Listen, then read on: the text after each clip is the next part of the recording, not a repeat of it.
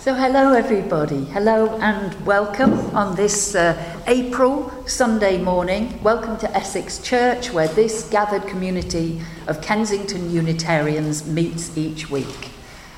Our community is created by all people of goodwill who walk through our doors, and we especially welcome visitors. So do stay after the service if you would like to for a cup of tea and a chat. Today is Palm Sunday and the start of the Christian Holy Week.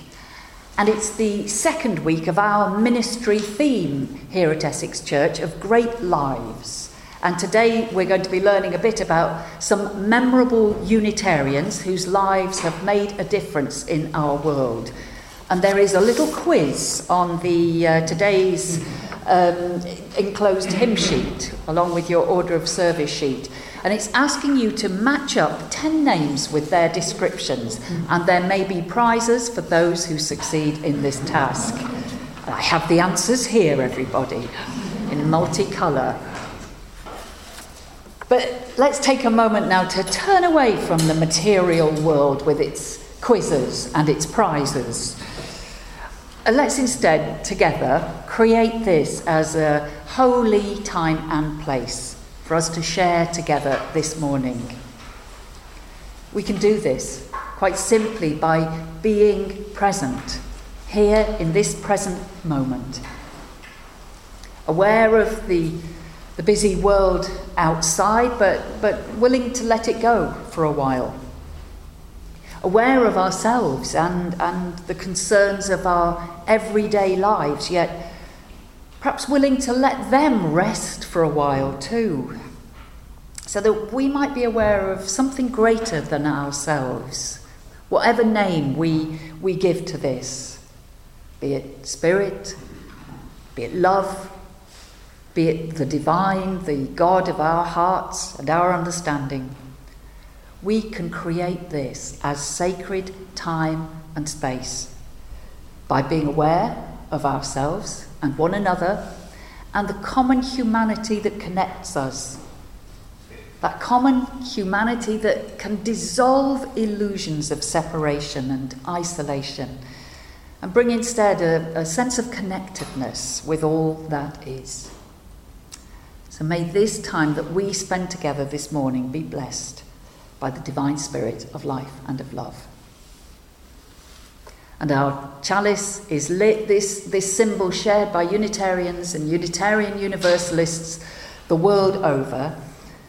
I asked someone this week how life was going for them, and they described it as a bit of a roller coaster ride with more downs than ups. I don't know if that describes your week. So may this chalice flame represent all life's highs and lows and all those flat places in between. And may this flame remind us of our ability to rekindle the flame of love and justice and inspiration for one another.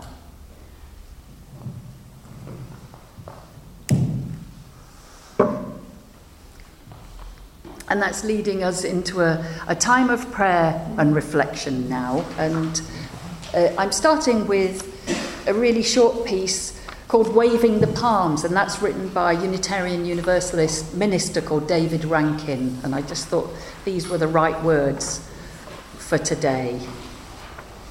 He tells us that Palm Sunday today is found whenever we are serving a noble and unpopular cause with selfless devotion, holding to ideals of truth and justice. Whenever we are seeking to uplift the fallen, to comfort the broken-hearted, to strengthen and encourage the weak and hopeless. Whenever we are working bravely and persistently in the face of abuse and criticism to establish more equitable relations in this world. Whenever we are sacrificing our lives on behalf of what we believe to be the service of love for all humanity. That is Palm Sunday. And with those words to guide us, I invite you to join in this time of reflection and prayer, aligning ourselves with that which we hold to be of greatest worth.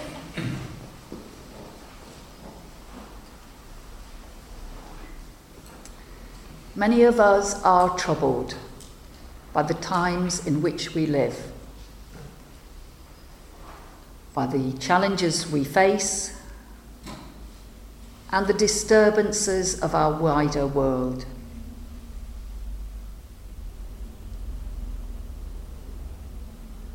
May each of us in our own lives seek ways to counter hatred with love and to walk paths of peace.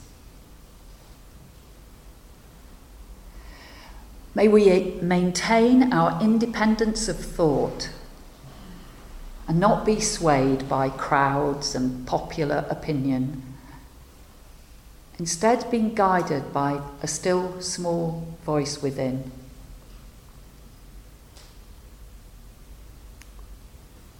And in a short time of quietness now, I invite you to direct your care towards those you know to be in need this day.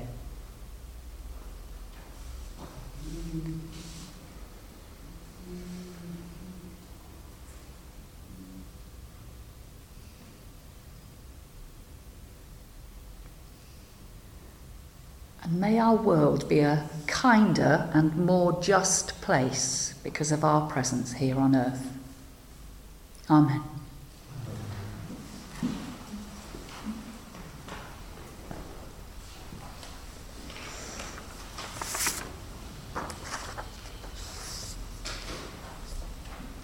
Have a look at the smiling woman in the black and white picture on the front of today's order of service. That picture tells you quite a bit about Margaret Barr, who is the first person I want to describe as a memorable Unitarian. That picture shows her hugging a smiling child, and she's down at the child's level. And they're in the Khasi Hills in northeastern India, a place that Margaret Barr spent most of her adult life. I think she deserves to be remembered as someone who lived her faith, someone who had a strong sense of calling and who followed that calling through with incredible determination, courage and practical action. She's somebody who rolled her sleeves up. Margaret Barr discovered Unitarianism when she was a student at Girton College in Cambridge. She trained for the ministry, she worked as a minister with a congregation in Rotherham, and then she set off to India to work with Gandhi on his mass literacy project. Whilst in India, apparently, she watched a group of young children throwing stones at each other. Her translator explained that they were all from different religious groups. They were Hindus, they were Christians, they were Muslims, and they hated each other.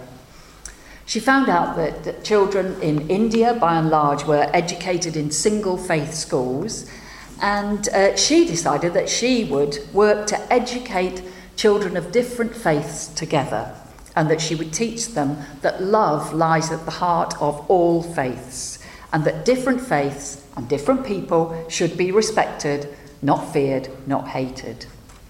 She went on to develop progressive religious education materials, and in the 1930s she moved to the Khasi Hills community, where really interestingly, and this is for another day, there were tribal people who'd already had a form of Unitarian faith, emphasising the oneness of God, so there was a real match for her there. There she established a school and an orphanage. She lived alongside the people she worked with.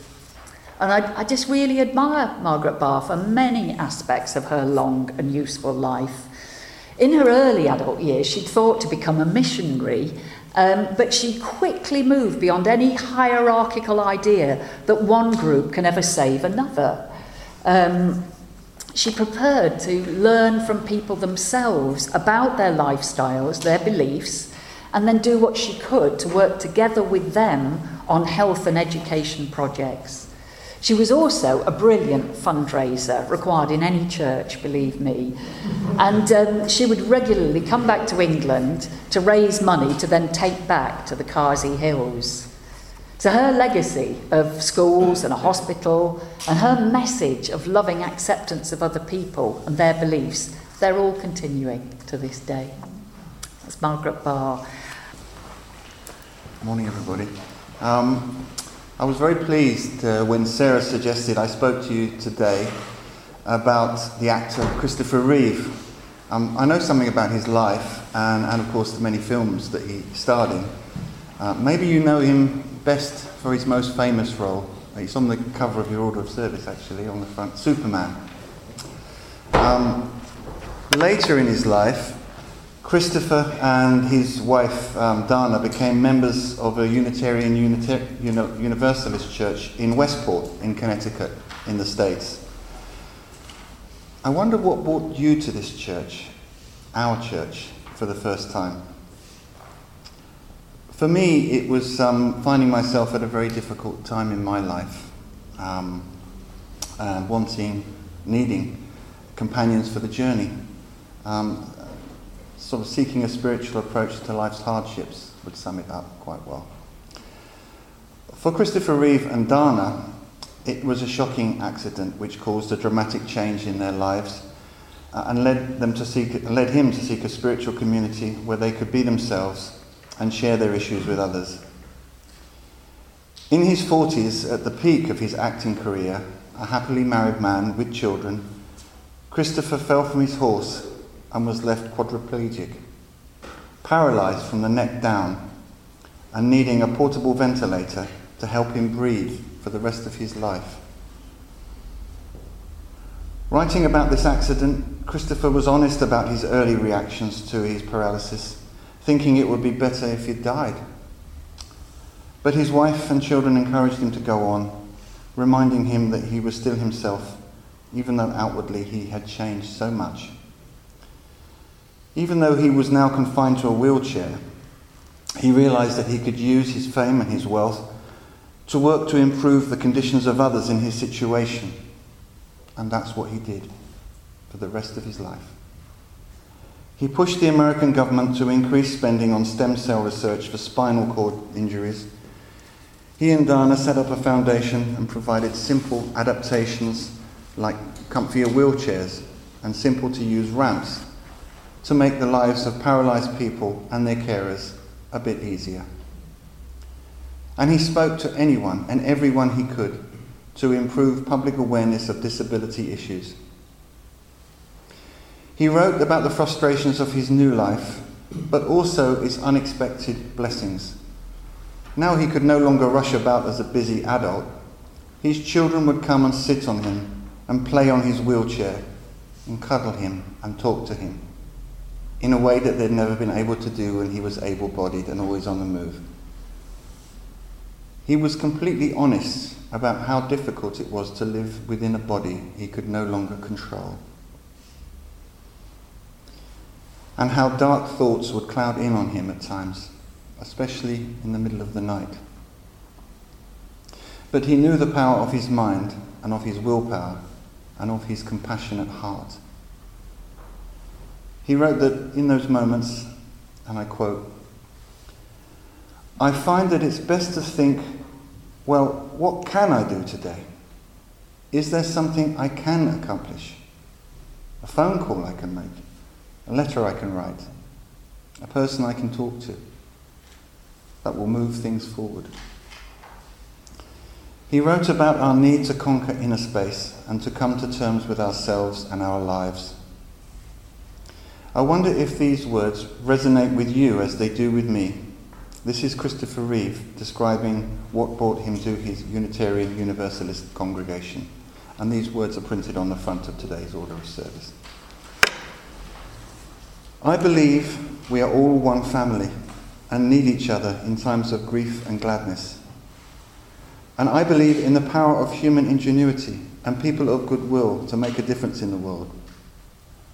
This is my credo as a Unitarian Universalist. It's what Superman and I have in common."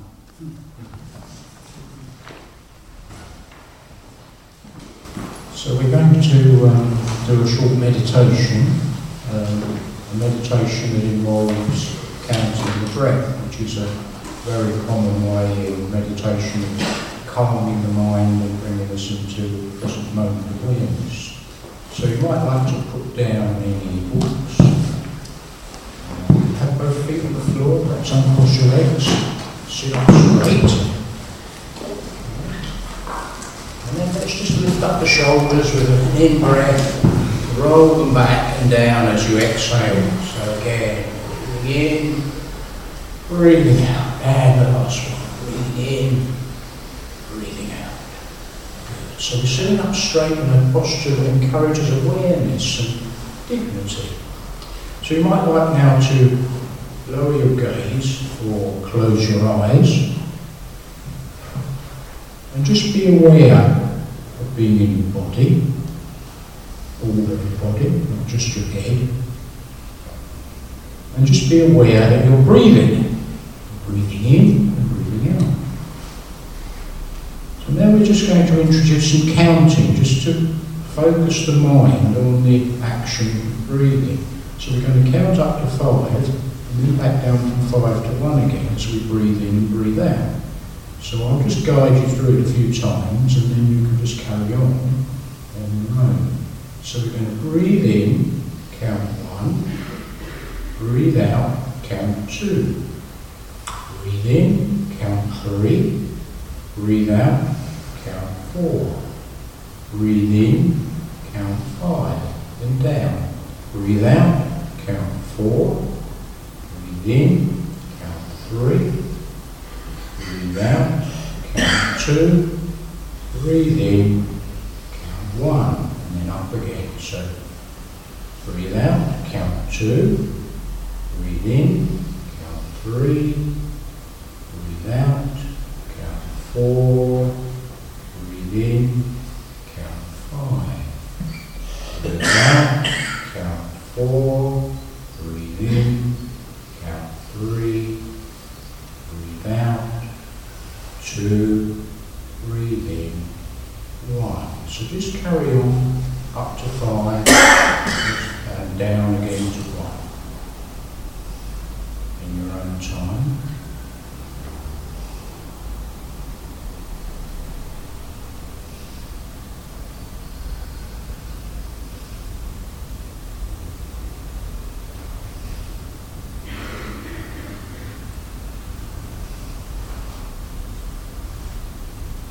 Although it seems easy, one or two of you may well realise that you've got up to 10 without realising. And if that happens, just pause for a moment, take a breath, and then resume back from 1 again. 1 up to 5, 5 back to 1. Or likewise, if you find thoughts or coming in and you're going down highways and byways and wondering what you're going to have for lunch and things like that. So just again pause, congratulate yourself that you've woken up, realise that you've lost it for a moment and go back just to counting the breath.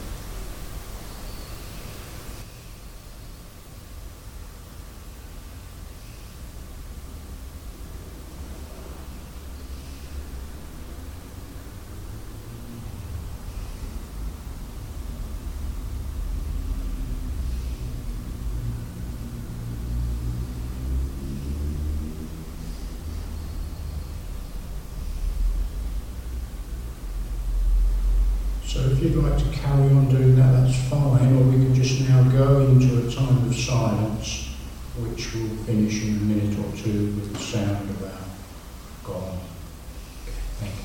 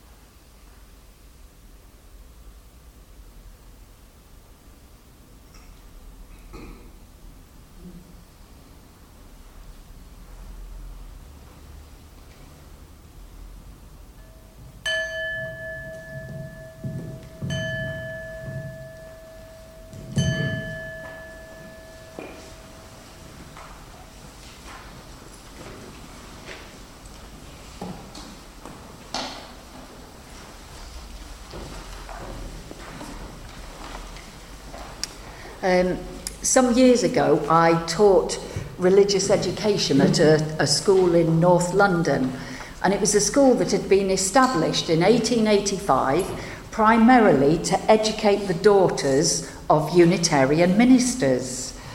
And Unitarians at that time were unusual in wanting girls to receive a proper education, the equal of boys. Now, during my time there at that school, the school library was being culled. It always pains me when people cull libraries, but it seems to have to be done periodically. And the librarian found this book entitled Memorable Unitarians. And she decided that it should be given to me as the only Unitarian on the staff. And the other staff then teased me gently thereafter, expressing surprise that the book was as thick as it is, and querying if a religious movement as small as ours had ever contained anyone famous at all, which I thought was very cheeky. But you'll be pleased to hear that I fought back with some homemade cards showing various famous Unitarians and listing their many achievements. So some of the names that I mentioned to my teaching colleagues are on today's quiz sheet. And I wonder if you've managed already to match up the famous 10 names with their descriptions. I fear Tristan has now got the answers. You might have been one of the few people who knew them anyway. No. I'll show you the answers later, and there are prizes at the back of Quality Street. And to be honest, even with that list of 10, there's one or two who, if they were here today, might quibble about being described as Unitarians. And that is, I think, one of our movement's endearing features, that we often claim famous names as our own, when in truth they merely had, I don't know, Unitarian family connections, or they were friends with Unitarians, or they went to a service once. I mean, some of my famous examples of that are Florence Nightingale. Well, she did have Unitarian grandparents, and famous ones at that. She certainly inherited their independent spirit and her commitment to the education of women and the respect for all world faiths. But I suspect she did not think all that much of the Unitarians of her day. Charles Darwin, he's another one. His wife Emma was one of the famous Wedgwood family, long Unitarian links in that family. Darwin's mother was a Unitarian, and he did go to a Unitarian chapel with his mum when he was young. But once he was an adult and a father, he used to go for a walk on Sunday mornings when his own family went off to the local parish church. And then Charles Dickens. Now, Charles Dickens did briefly join a Unitarian church in 1843 after a visit to America. So he became a Unitarian for a while. He wrote a letter to his American Unitarian friend. I have carried into an effect an old idea of mine, and I've joined the Unitarians, who would do something for human improvement if they could, and they practice charity and toleration. But he soon returned to the Anglicans, and he was friends with many of the leading Unitarians of his day, including Mrs. Gaskell. I'm intrigued to know how many of us know of Mrs. Gaskell. There's a goodly smattering. I'm pleased to see that. Let me tell you a little more about Mrs. Gaskell, Elizabeth Gaskell. She was a daughter of a Unitarian minister. She married a minister, the minister of Cross Street Unitarian Chapel in Manchester, William Gaskell. Now, Elizabeth was an incredibly intelligent woman. She had a strong social conscience. Some of her books may now seem a little dated to us, but I think their message rings through to this day and is actually entirely relevant to this day. Because the message was that poverty is unjust, and that it can and should be eased through fairer working conditions and through education for all. That's not so difficult, is it really? And Gaskell challenged the hypocrisy of her day that was so incredibly judgmental of fallen women, as women who became pregnant whilst unmarried were described. What a thought. Gaskell, as a Unitarian, rejected the concept of original sin. So she truly believed, as I suspect most of us do, that the human mind and soul are not innately sinful, but instead we have immense and constant potential for growth and change. So consequently, the Unitarians considered the environment as fundamentally responsible for shaping and determining an individual's character and fate. I think that is a very significant issue to this day. There is still a little story that goes on that people can pull themselves up by their bootstraps and are responsible for their own conditions. Now, Elizabeth Gaskell's most controversial work was called Ruth, and it was the sympathetic portrayal of a single woman becoming pregnant. It's hard now for us to imagine the controversy that the publication of this book caused, and Elizabeth's bravery in continuing to pursue her career as an author whilst being a busy mother. She's always going to have a place in my list of memorable Unitarians, and very worthy ones at that. So we've considered the lives of a few famous Unitarians today. We've not mentioned any Unitarians who could be considered memorable for all the wrong reasons. The infamous, the notorious. But we've had our fair share of those too. And when I look round at all of us Kensington Unitarians, now is not the time to ask if any of you are famous, or maybe consider yourselves to be infamous. But I reckon us ordinary mortals, we can make ourselves into memorable Unitarians, or maybe just memorable human beings, by allowing our faith and our values to shape the way we live our lives. And by telling other people why we want to be part of a progressive religious community here in the 21st century.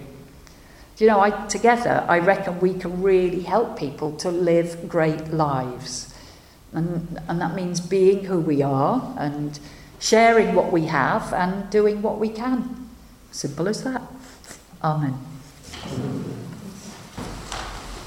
American poet Emily Dixon is another person of note who is sometimes claimed wrongly as a Unitarian, but then why not claim a poet with such human insight as one of us? So I wonder if you know this verse of hers, an antidote surely to any thought that our lives might not be of some significance. They might not need me, but they might. I'll let my head be just in sight. A smile as small as mine might be precisely their necessity.